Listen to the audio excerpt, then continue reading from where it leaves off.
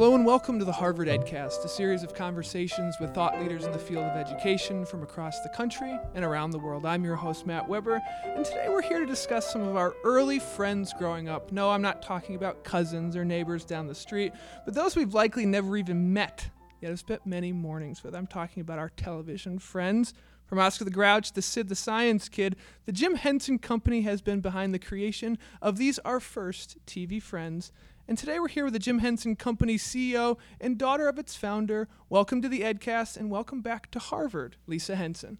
Well, it's very nice to be here. I'm glad to have you. Lisa, I guess some framing for audience would be a good place to start. When people think of the Jim Henson Company, maybe the images they conjure up are Big Bird, Oscar the Grouch, maybe the people on Sesame Street, Kermit, Gonzo, but I bet most people don't know of the myriad other puppets and shows associated with the company, and also the new relationship with Disney and Sesame Workshop. It's true that the things that are the most famous creations of Jim Henson and the Jim Henson Company are the Sesame Street Muppets and the Muppet Show Muppets. But even in his life, Jim was very experimental. He was kind of a restless artist who tried many things, including very technological projects like Dark Crystal and Labyrinth, which had new visual effects technology, and he was interested in trying new things all the time. So, of course, those famous Muppets are the things everybody knows. But as a company, we feel that we are now pursuing the kind of innovation and forward-looking legacy of new things, always looking for new projects to try. Now, some of those projects are heavily in the children's television realm. Sid the Science Kid, Dinosaur Train, Wilson and Ditch, Pajamanals.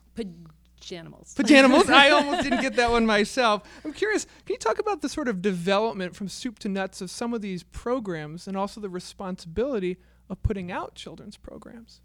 Well, we're really inspired to be involved with educational television. And of course, it goes back to Jim's involvement with Sesame Street. But at the time, he was the commercial artist. He was the guy who was doing hilarious puppets for variety television, for commercial advertising, actually. And they brought him into Sesame Street to sort of bring in the big entertainment quotient. But now that we're doing educational programming, we're actually helming the curriculum side as well.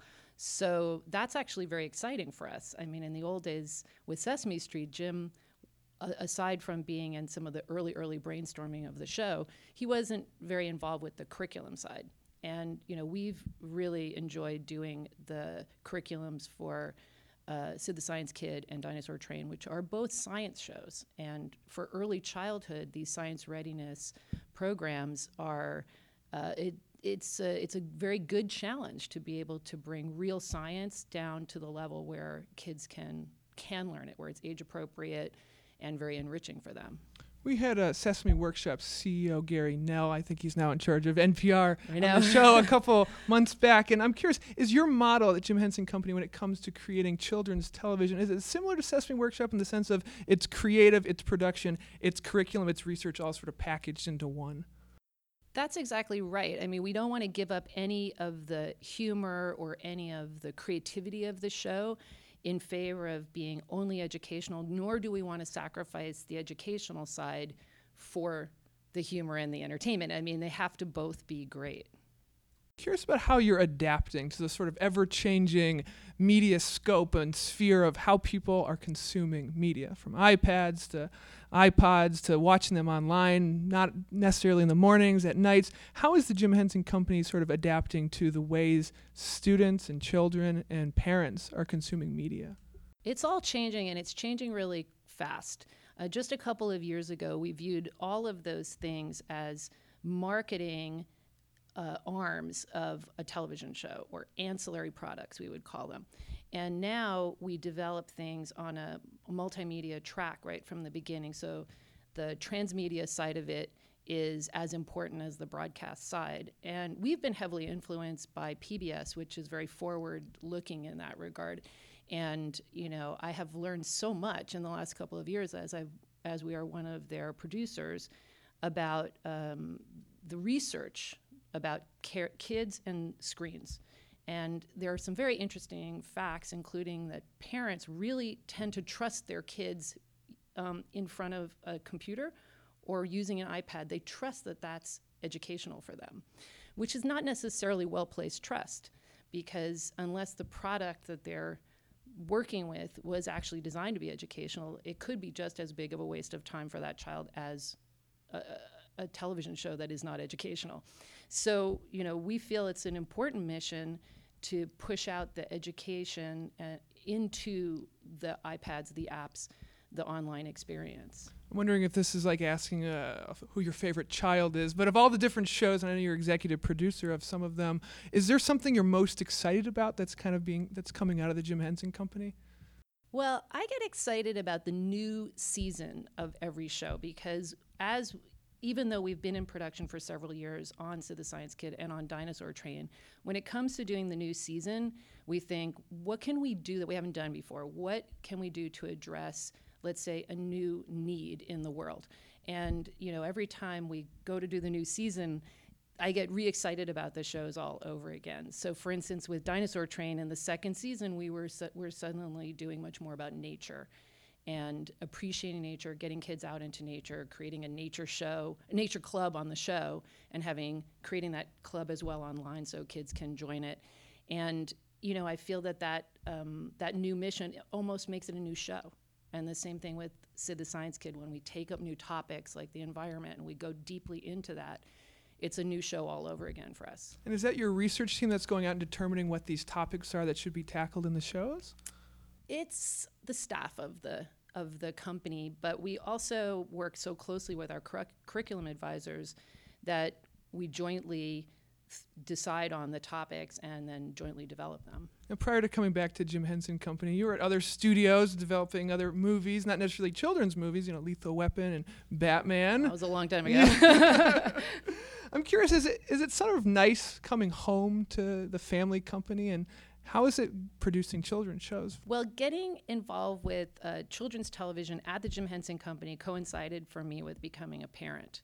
And I had spent my 20s being a film executive and doing these pure entertainment movies. But for me, it felt right emotionally to return to the family company, at the same time to become a parent, at the same time to start watching children's television with a different eye, the eye of a caring adult. And I saw all the children's television differently, instantly. As soon as I had a baby, I was thinking, how is this affecting my baby? I'm curious, how is it to work with your family? Brian's the chairman and CEO, and then it's all sort of under the spirit of your father. Is that difficult? Is there a burden there, or is that incredibly enriching? It's been very rich for our family because we have 5 brothers and sisters. So that's a pretty large group. And we own the company together. They're all on the board. And we have a shared desire to see the company succeed and to do certain things. And as a group, we've actually done some very complicated transactions. We've been very nimble in buying and selling things. And it's a kind of a cohesion that's hard to achieve between 5 disparate executives. So as a family, we work really well together. My brother and I have been working much more closely than that, because we manage the company and work in next door offices. So I'm well aware of his thought process and he of mine. And right now he's very excited about directing films, show running TV shows, and I'm in there with him to get those things going. There's a lot of buzz about The Muppets, the new movie coming out. What do you think of it? We're really excited, and it's been a long time coming. We sold the Muppets to Disney more than once. Once we made that transaction, then the transaction fell apart right when my father died, and then we did it again nearly 10 years ago. And it was a little bit of a slow start for them to actually, do a big Muppet production. It's taken this long, but now that it's happened, it's so exciting to see the full resources of Disney get behind the Muppets. And they are very genuine fans. The people who made the movie, from the star to the director to the writer and the executives, they're huge Muppet fans. And you feel the palpable love of the Muppets throughout that movie. Lisa, your business card likely reads Chief Executive Officer. Perhaps your father would have thought puppeteer, storyteller. I'm curious, maybe you would say mother, maybe you would say visionary or creative. How do you self-identify? Well, there was a time when I had an independent production company with a partner, and we called the company Manifest Films. And I feel like that's what producers do, is they really work with a variety of creative people to make a creative idea or creative project manifest itself. And it's difficult because there's a difficult market to sell into. There's a million ways that a project can fall apart. But when you're a producer, your job is to hold it together and make it happen and get it out there to the world. And so manifester. Lisa, where can people find more about the work of the Jim Henson Company? Well, they can go online. We have a nice website, and one of the great features of our online site, which is henson.com, is Jim's Red Book. There's a feature there which our archivist, Karen Falk, makes annotated entries there which come from Jim's diary. And it's if people are fans of Jim's, they should go there, take a look at that. All the entries have been archived, and it's great. You can click through to clips and art and conceptual drawings, and it's a really interesting site. Lisa Henson, thank you so much for what you do in children's television, and we're incredibly lucky to have you as a college alum. You're welcome. This has been the Harvard EdCast, a production of the Harvard Graduate School of Education. I'm your host, Matt Weber. Thank you kindly for listening. The Harvard Graduate School of Education, working at the nexus of practice, policy, and research.